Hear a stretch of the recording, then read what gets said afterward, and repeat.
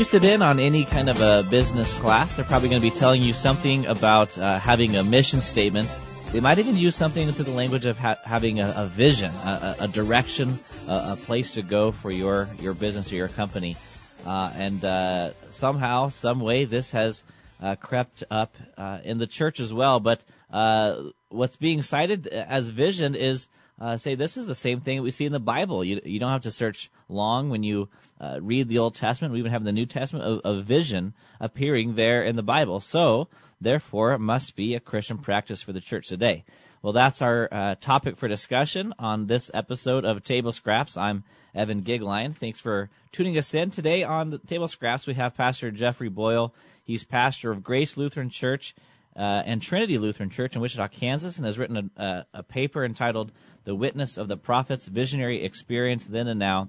And Pastor Boyle's probably highest distinction is being one who joined myself in Madagascar, and I think that is his claim to fame. Is that right, Pastor Boyle? I think that's fair enough. that I don't know if it gets any higher than being with you in a foreign country under panic. I have many fond memories. Yeah, when we went over there was some political unrest, and I remember there was a decision: do we want to risk it and keep going, or just fold our tail between our legs and go back to the hotel? And I remember certain members of our crew hiding underneath the van seats, whimpering, saying that we need to get back where we'll be in safe ground. You are far too kind. His name is Christopher Hall, and I think he bawled like a baby. It was close to that, at least. I remember you catching some good deals with the peddler selling stuff through the van window, so that's good. Well, so you wrote this paper on vision, and I'm wondering what set you off on this topic. Well, why take up the topic of vision casting and visions in the church? Really, two separate sort of events taking place at the same time.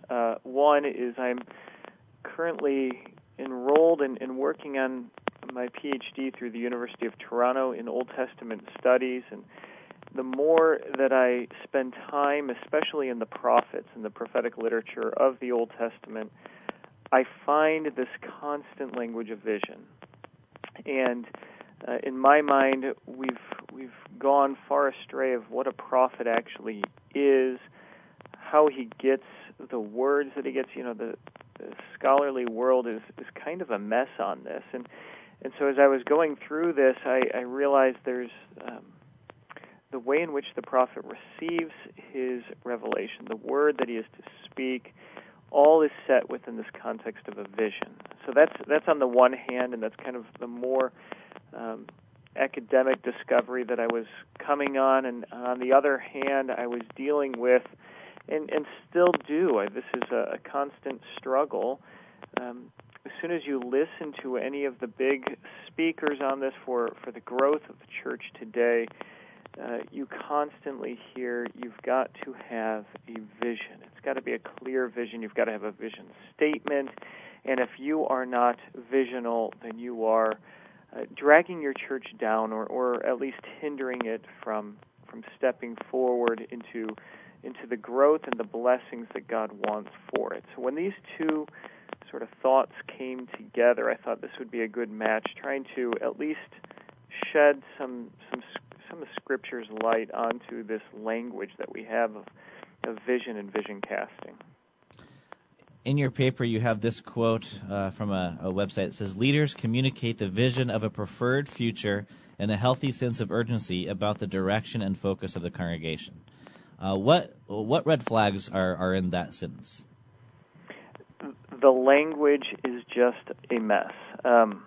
First of all, in this paper, I introduce some of my unease about the word leader. So right when it starts off, leaders, I think we run into a mess with that sort of talk. I mean, that's a whole other conversation in itself. But the fact that the leaders communicate the vision, and so you've got to immediately ask, what is that vision? Where do they get it? How do they know it? All of these sorts of questions. Now this quote says its leaders communicate the vision of a preferred future. Whose preferred future? I mean, that's all of this is so subjective and really left to the whims of whoever that leader is and whatever time or context he's sitting in. And then you've got the other red flags are a healthy sense of urgency. There is always in this vision talk an extreme urgency. If we don't do it now, then it will all fall apart, and there becomes this great weight on my own action now, and what it also is a rejection that the Lord is still the Lord of the church. And then lastly, it says a sense of urgency about the direction and focus of the congregation. To have direction of that congregation seems to imply that there is a certain movement that the congregation is located in, and whenever you're under that sort of movement language, you can't be pinned down, you can't be made concrete, you just float about, and that's why you need a leader to kind of balance you and show you that right direction. And so all of this is, as I try to argue in the paper later on, it's kind of all the same language that the Gnostics would use in any sort of abstraction, and it undoes then the work of Christ, which is very concrete. So it sounds like from this one sentence that the problem isn't so much, well, I shouldn't say the problem isn't only how one defines a vision or how one comes to a division, but it's also a question of ecclesiology. How do you view the church? So in this quote, it would seem to indicate that the church is the congregations, that the congregation has a direction and focus, and that direction and focus really has nothing to do with what Christ mandated and instituted in the church. Right, and I think even the more you press them, the more even that word congregation isn't used nearly as much or commonly as community is.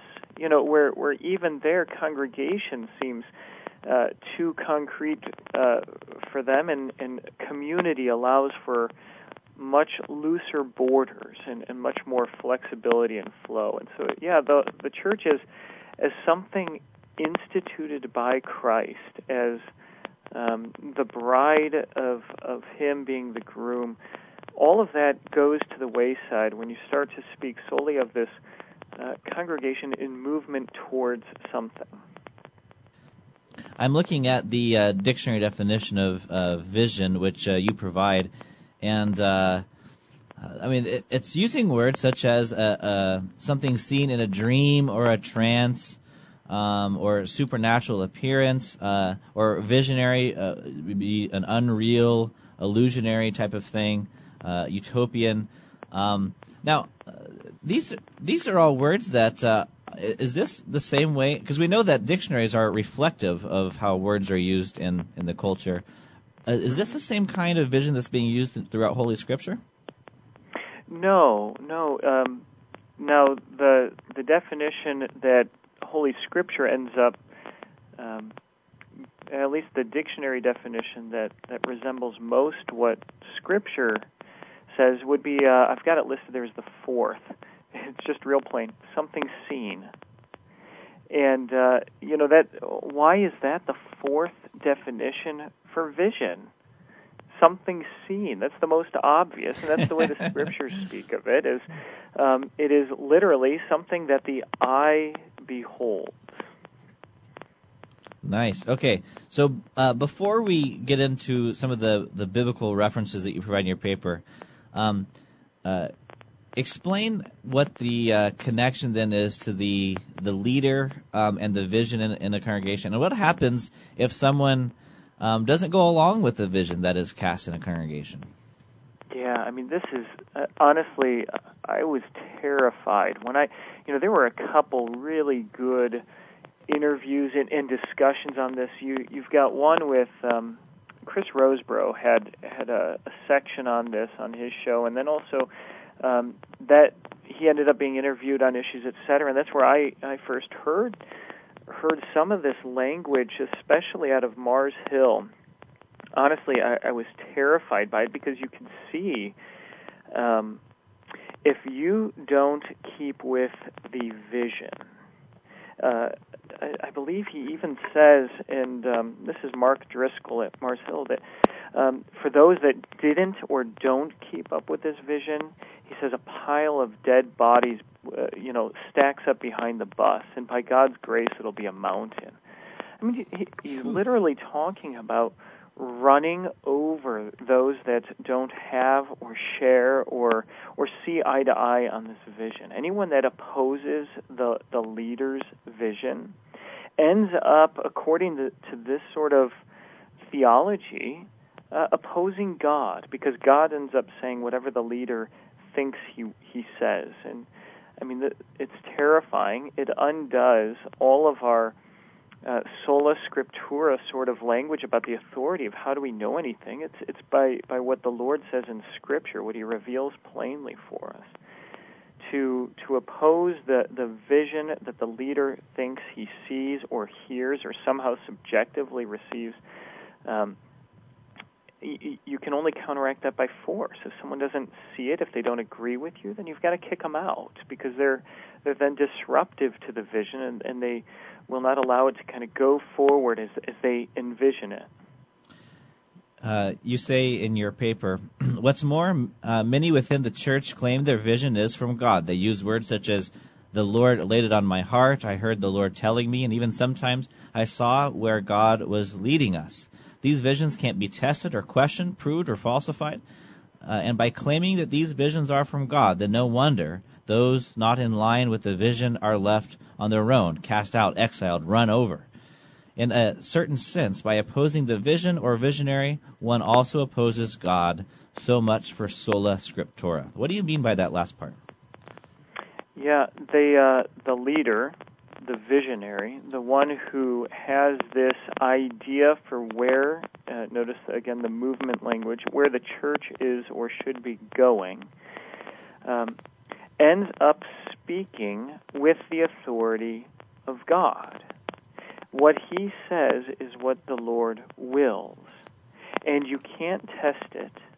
You can't question it. I mean, that's one of the sure signs of a good leader, is he can't be questioned. He can't be falsified. You can't.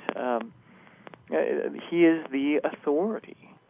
And so, if that is the case, then scriptures have nothing to say except typically where they agree with this guy as an authority.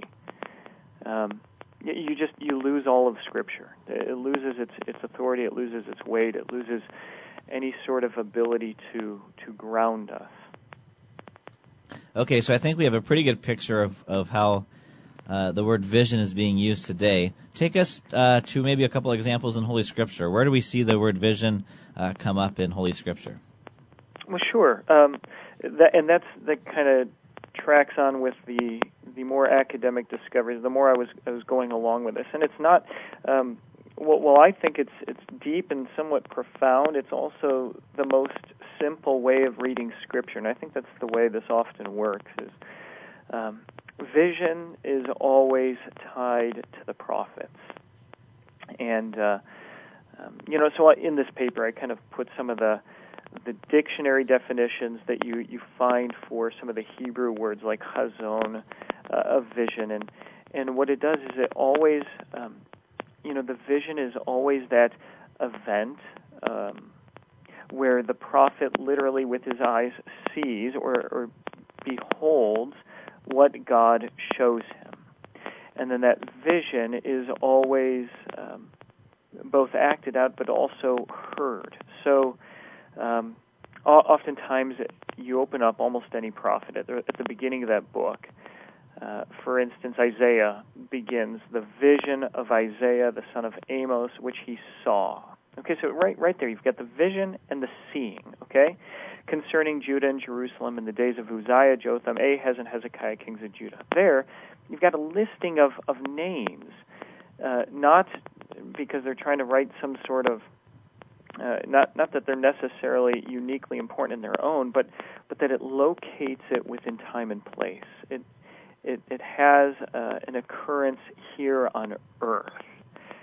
We actually see the same thing if you're following the 3-year lectionary for this upcoming Sunday. We're in Luke chapter 3, and Luke almost sets, he sets John the Baptist up as a prophet, as an Old Testament prophet, and he even says the word of God came to John, the son of Zechariah, in the years of, and what he does in the 15th year during the reigns, and he lists Pilate and Herod and Lysanias. I mean, he's listing all of them in the exact same way as the prophets do. So all of this takes place concretely in time. There's always a vision connected to the word, and it is always the prophet that sees, hears, and then the charge of the prophet is to go and speak it. So what I've done in this paper is listed, just trying to walk through a few of the examples where you could see vision being really an event located in what I call the heavenly council. And I kind of, when I explain this to my Bible studies, I kind of think of it in terms of either a courtroom scene or something where you've got a judge up front, and oftentimes there's the plaintiff and the defendant, and you've got a kind of a paneled jury courtroom scene where others are invited to participate in this council, COUNCIL, that sort of council, and kind of like our council meetings. And in this council, the Lord shows a vision, and it happens by His word. Just like all things, He speaks and it happens, and there you have this vision that everyone there is able to see. And when they see it, oftentimes the prophets who are also included in this council, when they see this vision, sometimes they even interrupt it. You know, the Lord says in Isaiah, who will go for us? And Isaiah says, send me. I mean, that's a kind of a bold move of the prophet who's sitting within this angelic and heavenly council, along with the angels and archangels, and he speaks up and he says, send me. You also get these sorts of interruptions in Zechariah chapter 3. There's a dialogue going on, and that's where Satan, the accuser, is cast out. You've got this sort of scene very clearly in 1 Kings. This is chapter 22 with the prophet Micaiah. There, it's one of those strange sort of scenes, but in 1 Kings 22 it says, and this is Micaiah talking, I saw the Lord sitting on His throne, and all the host of heaven standing beside Him on His right hand and on His left. And the Lord said, who will entice Ahab that he may go up and fall at Ramoth Gilead? And one said one thing and one said another. Then a spirit came forward and stood before the Lord, saying, I will entice him. The Lord said to him, by what means? And he said, I will go out, and I will be a lying spirit in the mouth of all his prophets. And he said, you are to entice him, and you shall succeed. Go out and do so. Now therefore, behold, the Lord has put a lying spirit in the mouth of all these your prophets. The Lord has declared disaster for you. So that's straight from 1 Kings 22. And the scene there is that you've got it all very concrete. He sees the Lord sitting on His throne, and surrounding Him on left and right are the whole host of heaven, that's angels and archangels. So there's this council. That is where the vision takes place, and the prophet becomes an invited witness to this scene. So when the prophets of old, I mean, they would stand in their office of prophet, and when they would say that they saw a vision, they could describe to you the very thing that they saw. They could tell you. I mean, I think of in the book of Revelation, the vision of that was revealed to St. John. And so he describes the four living creatures, and there's smoke and an angel holding the incense, and so he has these great descriptions. But when pastors and leaders today use the term vision, they're not saying that I literally saw something. They're saying that this is a way to go, a changing format for the church. Right, and I think that's exactly right. One is very concrete, tangible, located in time and space. It could, and that's the joy of the vision of the prophets. It could be tested. It could be, how do you know that, and where do you get that from? And that vision aligns always with the way that the Lord has already revealed this in His Torah, in His Word. But today, you've got these pastors going around saying, well, I've got this vision for my church. Tell me what you think about it. Well, how do you know that's good or right? The Lord laid it on my heart. I've just got this feeling that this is where the Lord is leading me, and it's also subjective. It's not grounded in Scripture. I mean, he'd be far better off to say, I've got this vision because, look, I was really studying the book of Matthew, and he puts a lot of emphasis on preaching and teaching and baptizing and communing. Oh, well, that sounds like a good thing to do. Go ahead. That's a good vision, the way it's being used today is just so subjective. The Lord ends up saying whatever you want Him to say. Well, that was something I noticed too in the prophets that you quote. The content of the vision which they are given is always in terms of law and gospel, in terms of repentance and faith, so that the Lord is either warning those who do not repent that His wrath is to come, or it's to tell forth of a Messiah who would come to take away the sins of the world. Right. And I would say it's always speaking of that Messiah, both in the visions of judgment and in the visions of great joy. All of them find their greatest climax or apex or fulfillment, their telos, all in the cross. That's where really the entire judgment of God is rendered. That is where the greatest joy then is to be had. That's really why we call it Good Friday, that in the midst of this great destruction on the Son of God, there's also great joy in knowing and trusting that judgment has now been rendered, that the full wrath of God has been poured out, and it wasn't on us. What from the Old Testament scriptures do we learn about false prophets then, in terms of this discussion of vision? Yeah, no, that's a lot. It's a very good question, because Jeremiah especially, he's kind of the one that gives us the most focal address to what the false prophets are. First of all, I would say the false prophet is, by definition, the one that claims to be one who speaks for God and doesn't. That's just the basic definition. He claims to have the Lord's word, and yet he has not stood in His counsel. He has not seen His vision, and so all he has is what he thinks. Jeremiah. Chapter 23, this is where most of this takes place, but in Jeremiah 23 it says, "Thus the Lord of hosts says, do not listen to the words of the prophets who prophesy to you, filling you with vain hopes. They speak visions of their own minds, not from the mouth of the Lord." And then a bit later, so that's verse 16, and verse 18 it says, "For who among them has stood in the counsel of the Lord, to see and to hear His word? Or who has paid attention to His word and listened?" And then he keeps going on in 21 and 22 saying, "I did not send the prophets, yet they ran. I did not speak to them, yet they prophesied.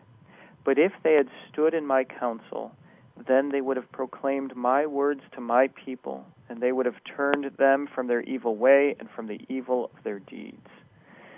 So this is, then the Lord kind of finishes off that rant with a very strong word against them, that he himself is against these lying prophets.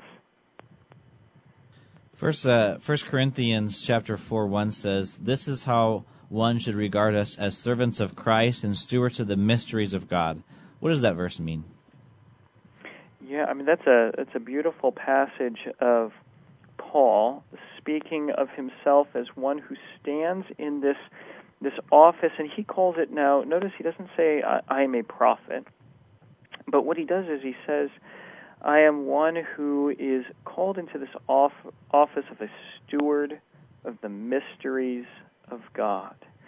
And there's some very good scholarly work that has located Paul's use of the word mysterion, the Greek word mysterion, where we get our English mystery, and taken from the Hebrew word sod, which is counsel. There's a very wonderful little article by Raymond Brown that highlights just the semantic connections here. But to be a steward of the mysteries of God is to be one called to properly administer or distribute or proclaim the things or the events of our Lord's revelation. I mean, that's what the mystery is. And if you're going to use that word, which, as we're reading through these prophets, we're reading Hebrew, but if we were reading it all in Greek, these visions are very much mysterious events. I mean, the whole context is mysterious. You've got heaven being revealed on earth. That's the way these things are described. Isaiah, again, in the call narrative there in chapter 6, is probably the most evident for this heaven on earth sort of reality, where he's in the temple doing his duty, and there you have all of a sudden, it's like his eyes open up and they see more and clearly of what is already there. He sees the Lord, and his robe fills the temple. This is where we enter into the same sort of vision really every time we celebrate the Lord's sacrament, the sacrament of the altar, where we join in the song that Isaiah heard from the seraphim, holy, holy, holy. There's this heavenly conversation taking place in this council. And Paul, claiming to be a steward of the mystery, is claiming to be one entrusted with this vision, with the vision passed down from the prophets, the mysteries of God, the revelations of God, the way that he has chosen to be with and come to his people today. And that's how, he says, that's how people should regard us.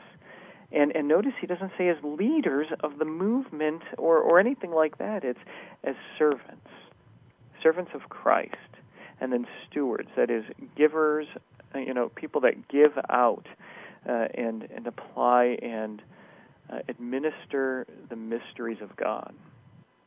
I can't go without quoting this note from Luther that you put on here.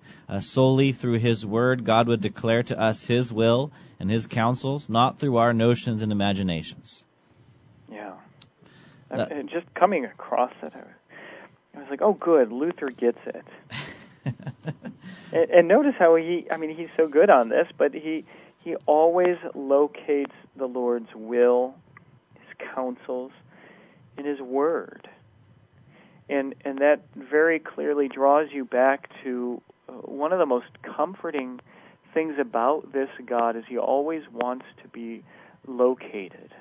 He always wants to take place in real time and place in the boringness of a timeline in a history class. That's where you could find this sort of God of ours, and he locates himself in his word. Amos in chapter 3 says, "For the Lord Yahweh does nothing without revealing his counsel to his servants the prophets." That counsel there is, and we've got to always our English is sometimes hard here. We have a council, COUNCIL, like our council meetings. But then we also have counsel, COUNSEL. The kind you go to on a regular basis. Yeah, exactly. And these are you're your counselor, right? You're someone that gives you good counsel or poor counsel. Here, the Lord does nothing without revealing His divine counsel, His heavenly courtroom, His will, His vision, Himself. He does nothing without revealing Himself to His servants, not leaders, His servants, the prophets. And lastly, Pastor Boyle, respond to someone who may come up and talk to you and say, our church is going through kind of a time of rediscovering yourself and reinventing what we're all about. And a leader has come in and said that this is going to be our vision for our congregation from henceforth. How would you respond to that concerned parishioner?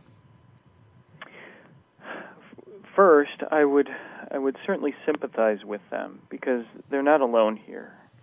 This is happening all over the place, and understandably so. It's happening all throughout kind of the Protestant world. Much less understandably so, it's happening very much here within our own church body, the Missouri Synod. So I would first be sympathetic towards them and urge them to, as best they can, keep coming back to the Scriptures. Keep asking the very simple questions. I think we do this all the time. Change isn't necessarily a bad thing, but I think it's always helpful to ask, well, why? Why are we changing this? Why are we rethinking who we are? We may have to be rethinking who we are because as we look at ourselves and compare it to the way the Scriptures speak of us, we've gone a long way away from that, and maybe we do need to rethink that and come back to the way the Scriptures speak. But on the other hand, if we're changing away from what seems to be clearly revealed in the Scriptures, I would encourage any layperson to simply ask, why? And how do you know that's the best way to go? I wouldn't encourage them to attack the leader. They're going to get run over, and they've got to be careful about that. I would encourage them to continue kindly in asking to be located in the Scriptures, to find out where they could find their certainty. As Luke opens up his gospel, he writes to Theophilus that he writes these things so that he would be certain. The Greek word there's asphaleo is asphalt. I want you to be so grounded and certain in what has taken place with this Christ, that you would be made asphalt, that you would be so grounded that you could stake your certainty on it. And that's what we all need, is we need something to cling to, and we can't cling to a movement or emotion or something that can't be located, or instituted or anything like that. We need that concrete word, and that word is already revealed in the Scriptures. And the more the layperson is able to kindly ask these questions, the more the leader or that pastor may be able to receive that sort of criticism with thoughtfulness. And we pray that he would. I would pray for them too. Yeah, that's well put. So that our Lord has established a place on earth for our certainty, and this is what Luther is big on, that you would know that the forgiveness of sins is delivered to you, and our Lord does that where His Word is and where He has put His sacraments. And so think about this. God Himself binds His forgiveness in to things like water and bread and wine and the reading of His very own Word. These things are so common, and so He binds them to a place where they can be easily found. And what the visionary wants to do is play the shell game with these gifts. Mm-hmm. So yeah, and by doing that, by not letting them be be found concretely, he puts himself as the Lord of these gifts. And if you want them, you've got to make yourself right with the leader.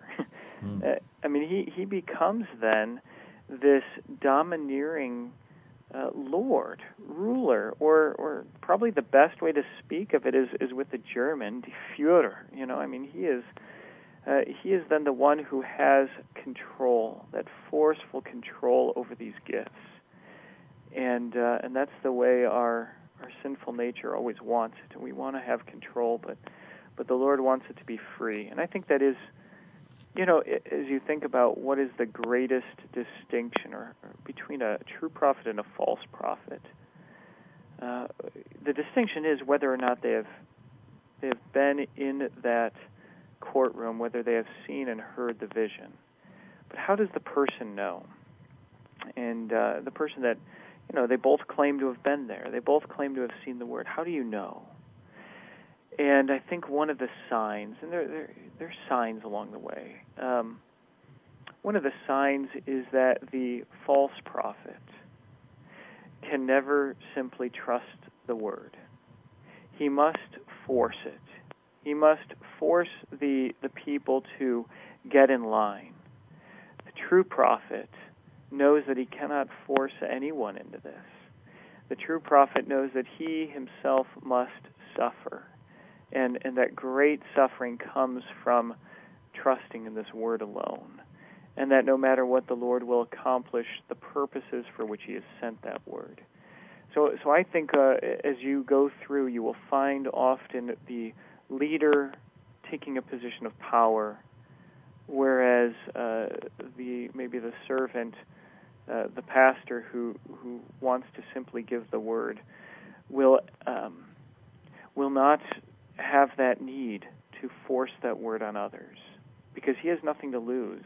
In that sense, he just works here. He's a servant, a mouthpiece, and he will be rejected, and he knows that. That is fantastic. We've been talking with Pastor Jeffrey Boyle. He's pastor of Grace Lutheran Church and Trinity Lutheran Church in Wichita, Kansas, and author of this article, The Witness of the Prophet's Visionary Experience Then and Now. And if you'd like to read this paper, you can find a link to it on our webpage at tabletalkradio.org in the description of this show. Thank you so much, Pastor Boyle. This is fantastic. Hey, it was a joy.